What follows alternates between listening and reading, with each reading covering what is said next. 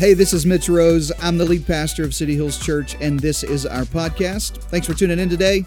I hope this message encourages you, it inspires you, it challenges you to live your best life. Take a listen. Here's this week's message. I want to talk to you over the next 4 weeks. I love preaching the first week of a new series because I really get to give you a foundation message. So don't miss a single Sunday in this series, because the reason we teach in a series is so I don't have to say everything in one message.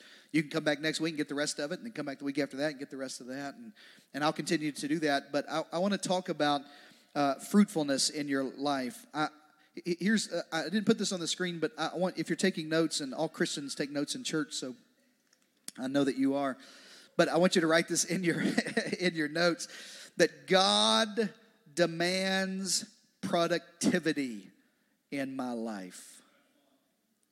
I'm going to step on toes. I told you I came loaded for bear today. So y'all, whether y'all have fun or not, I'm going to have a good time preaching this, because I really do feel this.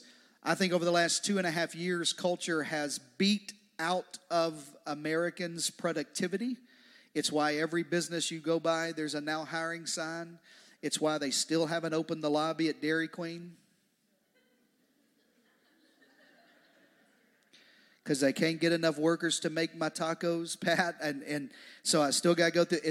It's why businesses are shutting down, because during that season of COVID, maybe we needed to stay away from one another for a season, but it really changed American culture and global culture such that people would rather stay home and they would rather be unproductive than being productive. And I'm coming to you 2.5 years later. You'd think that we'd be over it by now, but we're not. I'm coming to break up the lie of the enemy that you can be a Jesus follower and only be a taker. You are supposed to be a contributor. We are supposed to live productive lives. You're supposed to get up in the morning, put some pants. I'm helping somebody that's got teenagers. Put some pants on, take a shower first, put some pants on, and go to work and do something with your life. Jesus did not save you just so you wouldn't go to hell. He saved you so you would get on mission and join in the co-mission, the great co-mission with Him to reach the world. Say amen to that, everybody. You're supposed to be producing things in your life. You are more than a taker. I do not want you to be a church of takers, of consumers, of I'm just here to receive. I know there's seasons of your life. I know you may be here today for the very first time. I'm glad that you're here. But at some point in your faith journey, you have to realize I'm not just here to take, I'm here to produce. God called me to have fruit in my life. Shout amen to that, everybody. You're supposed to be a producer in your marriage. You're supposed to have a healthy marriage. You're supposed to have healthy families. We're supposed to have healthy churches. We're supposed to have healthy communities. And the only way to measure health is productivity. That things are growing locally in your life.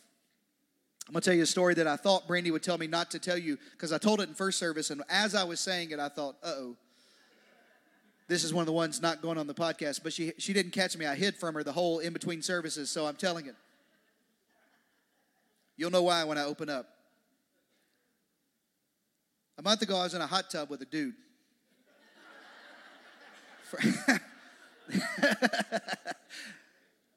Stick around. We were in another state. We were in South Carolina, and we were at a great resort and a beautiful time. We had a day in between, and so we had a little time alone. How many of you know you take trips when your kids are there? It's vacation when it's just you and mama. Come on, somebody. So we was vacationing, no kids, and so we were at this great resort, and there was a hot tub, and there was an older guy in the hot tub. It was just me and him, and he was in his 70s, and he was from Chicago, and we were in Hilton Head, South Carolina, and we were it was cool. And he was the most interesting man I'd had a conversation with in a very long time. And we stayed a long time having a conversation. And this guy had worked he's a scientist, he's a retired scientist who had worked all of his career in environmental studies. As a matter of fact, he was an inventor. He'd invented several recycling processes that we use today. The reason why, if you go into a public place and you see where you can discard your needles and they're replaced, he invented that. He owns a patent on it. The guy I'm in the hot tub with. And so I'm intrigued, and he worked a lot with the FDA about food and creating certain standards for the FDA in the 70s and 80s for how we grow food and what we talk about. And he talked a lot about organic. He was very in shape in his 70s, and I was just intrigued by that, because in my 40s I'm not as in shape as he was in his 70s. Let's say it that way. And so I was intrigued by what? And so I asked him the thing you don't ask somebody. You know when you go in the back of a restaurant and you immediately regret going in the kitchen of the restaurant, right? Because you used to like it, and now you're like, ugh, baby, we can't eat here no more. and so I immediately regretted asking him about food. And I said, hey, what should I know? What do I avoid? And he kind of laughed, and he said, well, there's a couple of things. And so one of the things is salmon. He said, I fought against the idea at the FDA, but it happens anyway. When you buy salmon in the store that isn't sustainably caught or wild caught, if it's farm raised, they actually put pink food coloring in it to make it look like salmon, but it's white. It would look like chicken any other way. I just ruined lunch for all y'all, didn't I? He was like, don't ever eat that. And then he was like, don't ever eat non-organic milk. This is helping y'all today. Don't drink non-organic milk, and I won't tell you why, but it had the word pus in it. So anyways, and then I'm going back to the Bible in a minute. And then he talked about beef, and he talked about how we, feeding cows grain and all that, and to eat grass-fed beef. Where's all my steak eaters? Come on, somebody. Yeah, it's Texas. You know what I'm talking about. And so, anyway, he just talked about grass-fed. And he talked about to buy organic as much as you could and local as much as you could. Now, look at me. I think, obviously, there's a market and there's marketing behind organic, but I think there's some truth to locally sourced and knowing where your food comes from. Are you with me, everybody? All right, now listen. If it's true in your body, it's true in your spirit, that there's some stuff that you need to be organically growing in your life. Anybody got a garden? Where's all my gardeners at? Keep your hands up, just so in case the zombies come, we know where to go. Over there? Good. All right. There's some stuff you need to grow in your life. There's some stuff you don't need to buy. I'm helping you. Listen to it. You're going to have to read between the lines here. You don't need to buy from somebody else faith. You need to grow some organic faith. You don't need to buy from somebody else faithfulness. You need to grow some organic faith. Are you with me? You don't need to buy from somebody else their prayer life. You don't need to rely on your mom's or your dad's or your spouse's prayer life. You need to grow organically a prayer life with God. Are you with me there? There's a fruitfulness you need to have. And I know that locally grown food has become all the rage. And the Bible reveals that in a local church, there ought to be some organic spiritual fruit that starts growing in your life. In the life of a believer, there ought to be some organic fruit that you've got. Are you there? Organic spiritual fruit is the goal of this series, and it ought to be the goal of your life. Organic means it's not tainted by, it's not destroyed by. They didn't spray chemicals all over it. And your life and my life as a believer, there's got to be some stuff that is organically grown in us, that's not tainted by the world, that's not corrupted by culture, that's not, it doesn't ask our political party, what do you think about this? It doesn't ask Facebook, what do you think about this? It goes to God's word and says, what is some organic stuff that I need in my life? And I don't want the world's opinion on it, I want God's opinion on it, and I want it to grow out of a healthy life. Can I get a better amen than that? You need some organically planted and nurtured and watered and fertilized and pruned and grown fruit that becomes mature so that you can be the God-honoring, Jesus-loving, soul-winning, generous, praying, serving, worshiping believer that's going to change the world. I'm going to go ahead and tell you now, this series is not for consumers. You're going to hate this preaching series because I got to wake you up out of slumber that faith is for me to take in when really faith is a fertilizer in my heart for me to produce something in this world. That I'm supposed to have something in my life that shows my faith. Let me give you the theological foundation for it. Write it down like this. Justification is when you're made right with God. Put that in your notes. Justification is when you're made right with God. You can't do anything to earn it.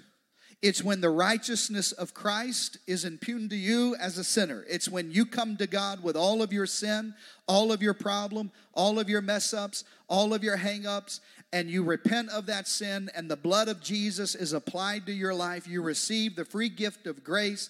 You are made right with God. Are you with me there? God the Father, when He looks at you, He doesn't see your past, your sin, your mistakes, your family tree, where you come from. All He sees is the blood of Jesus that covers your life. You are justified before God. You can't earn it. You can't do good works for it. You can't do anything to make God love you anymore or accept you anymore.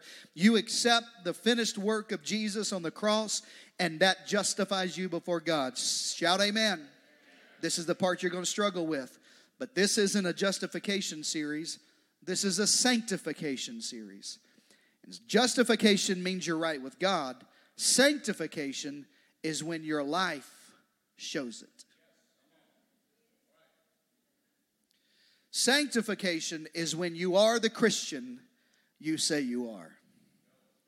Sanctification is not a one, you're justified one time in the moment of God. When that new birth experience is justification. It is supernatural in its existence. But sanctification, that's a dirty, messy word that means you get up on Monday morning and you tell your flesh when you look in the mirror, you are not in charge today, buddy. You are not doing anything you want to do. You've got to have some spiritual fruit in your life. You don't get to ask the world what it thinks. You got to grow some organic stuff in your own life. That's sanctification. That's saying, okay, God, I want you to form me. The Bible says that Christ may be formed in you, Paul says in Philippians. There's something about your life being formed in Christ and Christ being formed in you. That's why Paul would say to work out your own salvation with fear and trembling. He doesn't mean you work for salvation. He means once you're saved, you work the salvation God gave you. That's sanctification in your life. That's you growing some stuff in your life. Are you still there? So I want to give you the best, what I think is the best illustration in the Bible of this idea of organically growing something that you need. This particular passage is so important because it's sandwiched between some important things in the Bible. John 15, if you have your Bibles open up, put your finger at John 15. Look back 2 chapters, John 13, look at me. Jesus is at the Last Supper. He's at the Last Supper with his disciples. He is about to be crucified. They share the Passover together. Turn over 2 more chapters the other direction. John 18, Jesus is on trial. He's arrested by the Romans. He's on trial throughout the night. 2 trials actually that happened through the middle of the night. And then he's crucified the next day. And John 15 is right in the middle of these 2 pivotal things in his life. The Last Supper and the crucifixion. As a matter of fact, John 15 is the last conversation at the Last Supper. And it reads like this. John 15:1 says, I am the true vine, and my Father is the gardener. Let me pause here and tell you that God is watching the garden. I don't have time to teach this to you, but don't for one moment believe that God is disinterested in your life. If you've ever planted anything and you wanted it to grow, you know every day you walk out there and look and see, did it grow any today? Do I have any tomatoes today? Anybody know what I'm talking about? Do I have any? Are there any flowers growing today? Okay, nothing's growing today. And the Bible says that I'm the true vine, Jesus said, and my Father is the gardener. And because he walks the garden, matter of fact, in Genesis 2, the Bible said he walked the garden every day in the cool of the evening. He cuts off every branch in me that bears no fruit. Underline, cuts off in your Bible. See, if you didn't bring your Bible or notes, you see how everybody's doing work and you're not. See how this feels? I'm kidding. I'm not kidding. He cuts off every branch that doesn't bear fruit. But watch this. But every branch that does bear fruit, what does he do to it? What does he do to it? He prunes it so it'll be even more fruitful. I'm not teaching this today. Come back in a couple of weeks. I'm going to teach this to you. There are two cuttings that God gives you. The first is when you don't produce fruit. The second is when you're producing fruit that he wants to grow better. And what you're experiencing in your life right now may not be punishment. It may be pruning. It may be the gardener coming through your life going, I like what I see, but let me cut out some weeds around it. Let it grow healthy in your life. So he prunes some stuff, and you're already clean. This is not about salvation. You're already clean because of the word I've spoken to you. And then Jesus says, remain in me, and I also remain in you. The King James Version, I grew up on King James, says, abide in me, and I'll abide in you. And no branch can bear fruit by itself. I don't care what internet preachers tell you. You need a church family. You cannot be all by yourself. You need a small group. You need a team. You need a family. You got to remain in the vine. Neither can you bear fruit unless you remain in me. And Jesus repeats himself again. I'm the vine. You're the branches. If you remain in me and I in you, you will bear, everybody shout, much fruit. You'll bear much fruit. But apart from me, every self-help book you read, every counseling session you go to, every time you try on your own, every rehab facility you've checked into, every 12-step program, apart from me, you can do nothing. You may be at a season in your life where you feel like nothing's working. Nothing's going right. I can't seem to get this together. I don't understand. I've tried all this stuff and I just can't get it together. Apart from me, you can't do anything. Verse 6, if you do not remain in me, you're like a branch that's thrown away and withers. And such branches are picked up, thrown into the fire and burned. If you remain in me and my words remain in you, ask, look at this. Look at verse 7. If you remain in me and I remain in you, my words remain in you, ask whatever you wish and it will be done for you. Imagine having the kind of relationship with God that whatever you ask for, I'm asking for height. I feel it growing right now, Chris. Look at me. I got my new shoes on. I'm a couple of inches up than I was when I got here. Listen, anything you ask, it'll be done for you. Verse 8, here's the theme verse for our time together over the next 4 weeks. This is to my Father's glory, that you bear, everybody say much fruit? And if you do, you show that you're my disciples. Imagine your last meal. Jesus is at his last meal. I told you, chapter 13, he's at this Last Supper, and this is a conversation that he has at the last meal. You ever had that, the conversation like, what would you eat as your last meal? You know, anybody would have steak. Where's all my steak people? Is your last meal the best steak you've ever had? Yeah, you're Texans. You're easy to tell. Anybody? How about Asian food? Where you at on that? Yeah, that's me. Somebody just raise their hand for both. Yeah. How about authentic Mexican? You know what I mean? Like good. Yeah. Don't you hate when you go to Tex-Mex places with people and they're like, it's okay, but it's not authentic.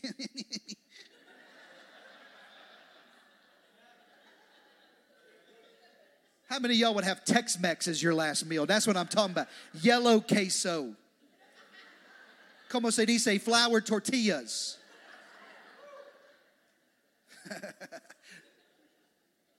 Jesus is at his last meal. He's at his last meal. What would you talk about? Would you talk about the light bill? Would you talk about how much money we have left? What the score of the game was? Or would you talk about something you wanted people to know the most?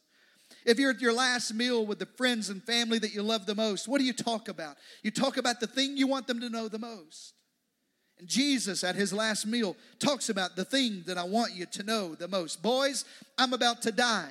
Guys, I'm about to go back to my Father, and I need you to know some things. There's something I got to talk to you about. Maybe I haven't explained this well enough to you, but I'm going back to the Father, and I need you to know that I'm the vine and you're the branches, and my Father is going to expect some fruitfulness out of you. Look at me. When I go back to the Father and I send the Holy Spirit in my name, the Holy Spirit is not for you to walk around with status. The Holy Spirit is for you to walk around in service. You didn't catch that. I'll tell you again.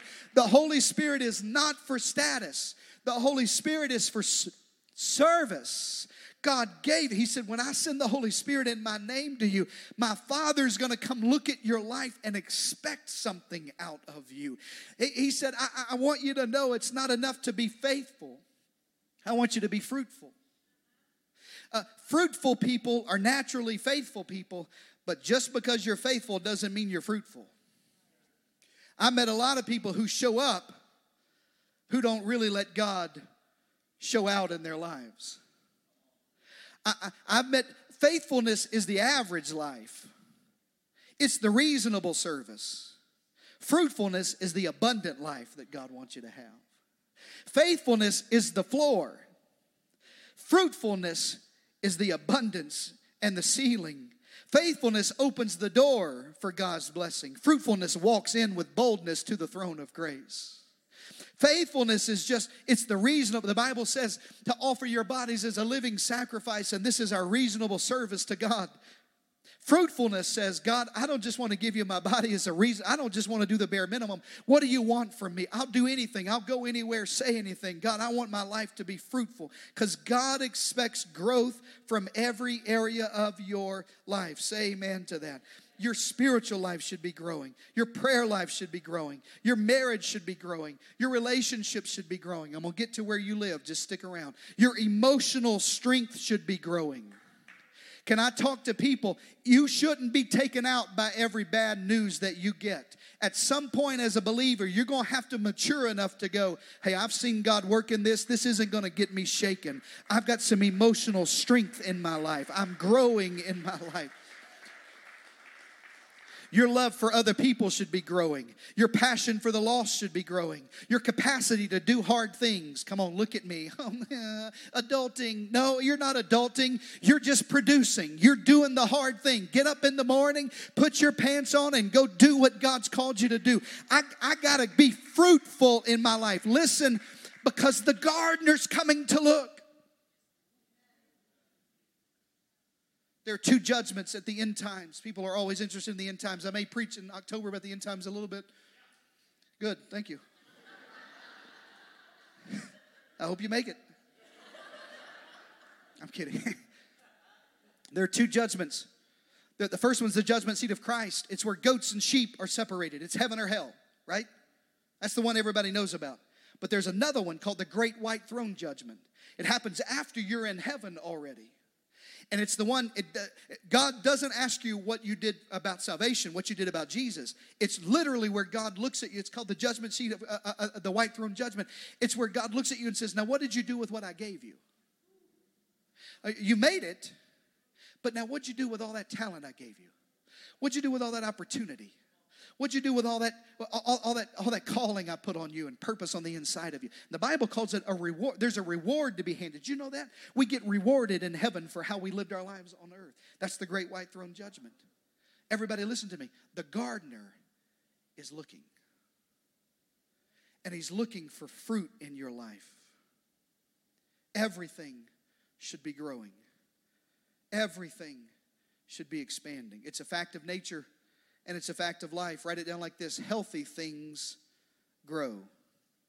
Healthy things grow. That's why our church is growing.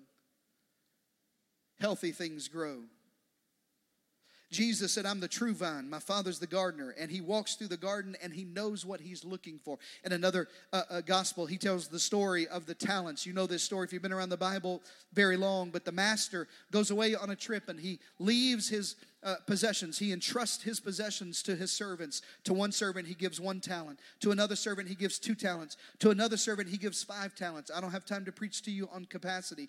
But he gives them each what they're able to hold, the capacity that they have. And he returns from his long trip, and the one with 5 talents doubled it and gives his master 10 talents. And the one with 2 talents doubles it and gives his master 4 talents. But the one with 1 talent, you know this story, he buries it, and he said, I knew you're a hard man, and I knew you would want me not to lose this.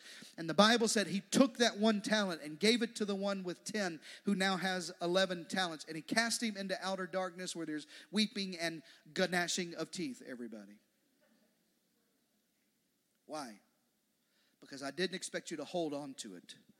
I expected you to produce with it. I'm going to preach to you next week about seed. Everything in your life is seed from God. God didn't give you something just so you could hold on to it. God gave it to you so you could plant it and get harvest and fruit out of it. God didn't give you this marriage just so you could hold on to it. God gave you this marriage to see what we can do. I tell couples all the time, young couples come to me and say, Pastor, we want you to marry us. And I look them right in the eye and say, why y'all want to get married? Well, we love each other. I mean, is that it? Partner, that ain't it. Anybody married over 10 years? That ain't it. That ain't it. Here's what I'm looking for. It's because we can do more together than we can do apart. Because we got mission together. We got calling together. Are you with me, everybody? God didn't give you those kids just so you could complain about them. God gave you those kids so you could raise them up into be world changers. They're seeds that God gave you to plant in the ground. God didn't give you that job just so you could pay your bills and buy a bigger house. God gave you that job so you had seed to plant. I'm already preaching next week. So you could plant it in the ground. God expects return on his investment in your life. And the Holy Spirit is his investment in you. The Bible said it's the seal of the promise inside of you. And he expects a return on his investment. That there's fruitfulness in my life. And if he doesn't see it, there's precedent in God's word that he curses it. Jesus is walking around one day with his disciples. Matthew 11 and 12. The next day, as they were leaving Bethany, Jesus was hungry. My God. Jesus was hungry. And seeing in the distance a fig tree in leaf, he went out to find what? Fruit. When he reached it, he found nothing but leaves because it wasn't the season for fruits. It wasn't the season for figs. And he said to the tree, may no one ever eat fruit from you again. A couple of verses later, they walked back by the same fig tree. It's cursed, it's withered, it's dying. I was praying about this passage for this message for you. And I said, God, this doesn't make any sense. It wasn't the season for figs. God said, yeah, I know. It just had lived through so many seasons, it never matured to the season for figs. Now look at me. How many seasons are you going to have to live through before you finally start producing? Jesus said that wasn't the first time I've passed by it. I've been knowing that tree. And there's a lot of Christians, not y'all, but in 9 o'clock. There's a lot of Christians who are all leaves and no fruit. Come on, somebody. All hat, no cowboy.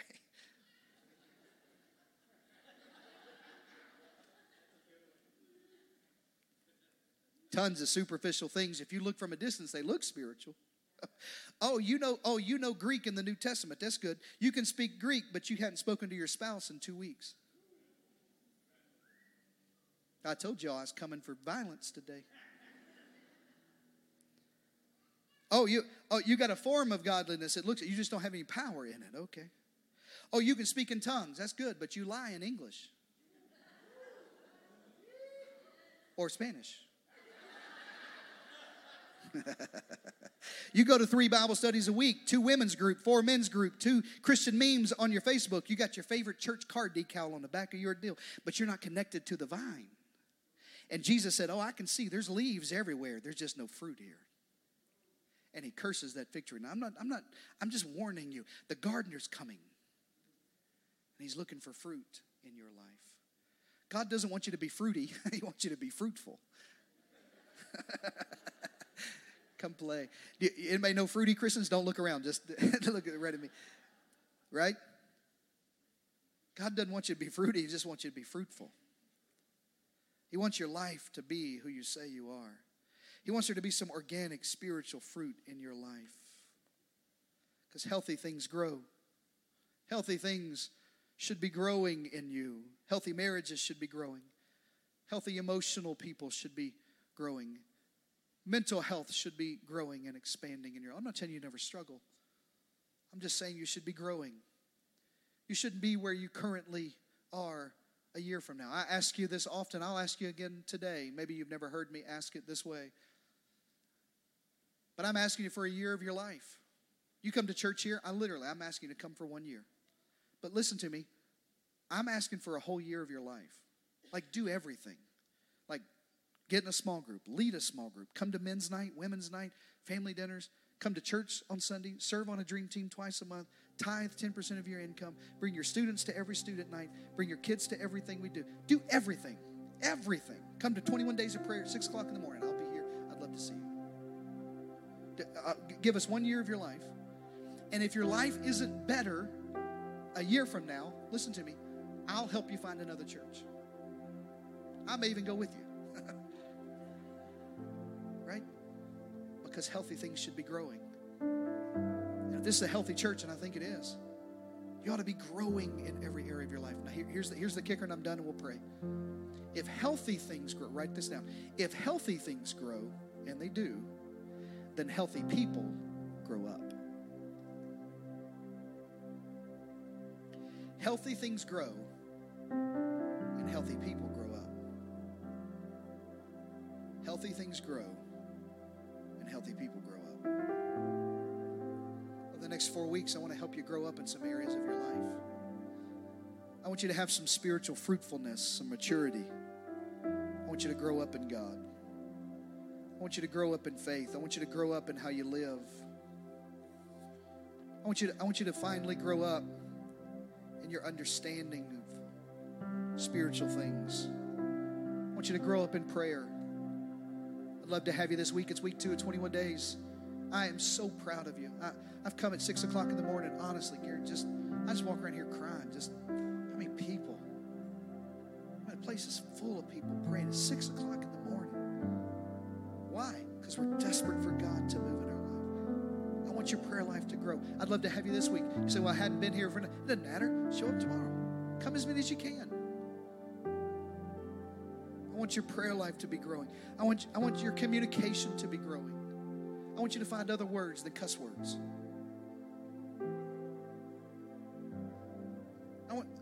I want your communication with your spouse to be growing, not yelling all the time.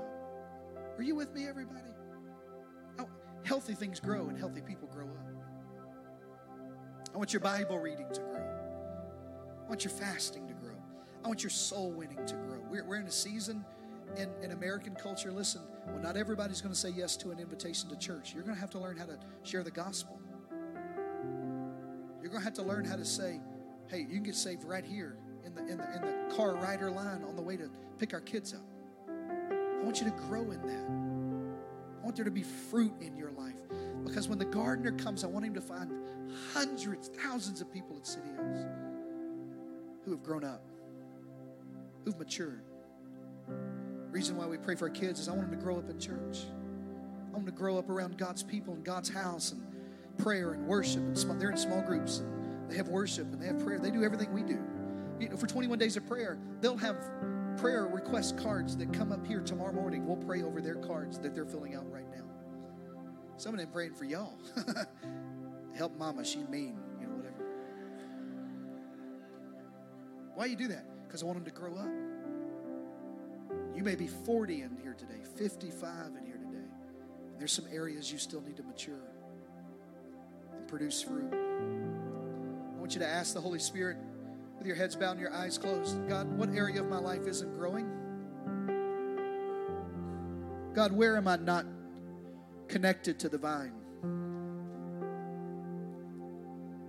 God, what area is just leaves and no fruit?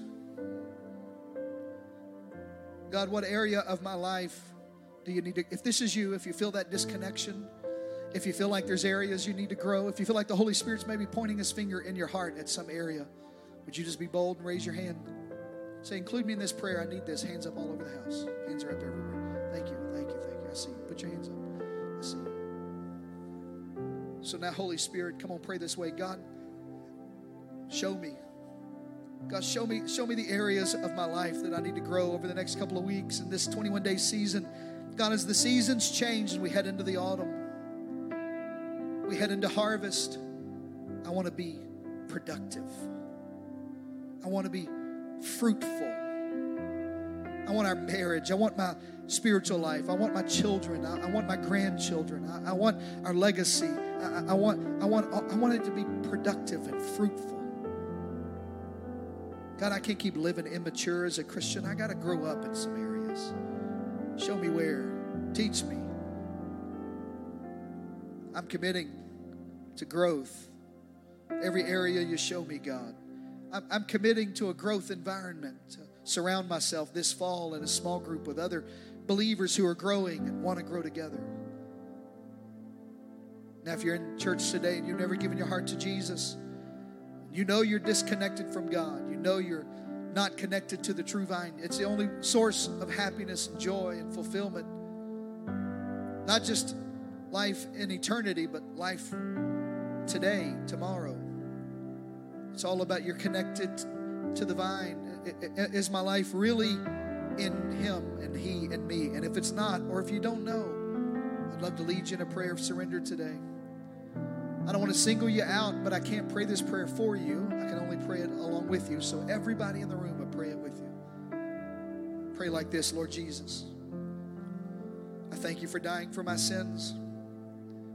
Here's the part you got to pray with sincerity. And I give you all of me. Come on, tell Him, I give you my past. I give you my sins, my mistakes, my mess-ups, all my hang-ups. Forgive me. I repent. I receive your grace, your mercy, your forgiveness. And I give you my whole life. Not just my past, but my future, my hopes, my dreams. Save me today. In Jesus' name. And everybody say amen. Thank you for joining us today, and a special thanks to those of you who give generously to this ministry. You know, it's because of you that we're able not only to bring this message to you, but we're able to offer hope and life to the San Antonio Hill Country and beyond. So if you'd like to give today, you can visit cityhillstx.com right now. And if this message blessed you, why don't you click subscribe or share this message with your friends on your socials. I pray it's a blessing to others in your world. Thanks again for listening today. God bless you.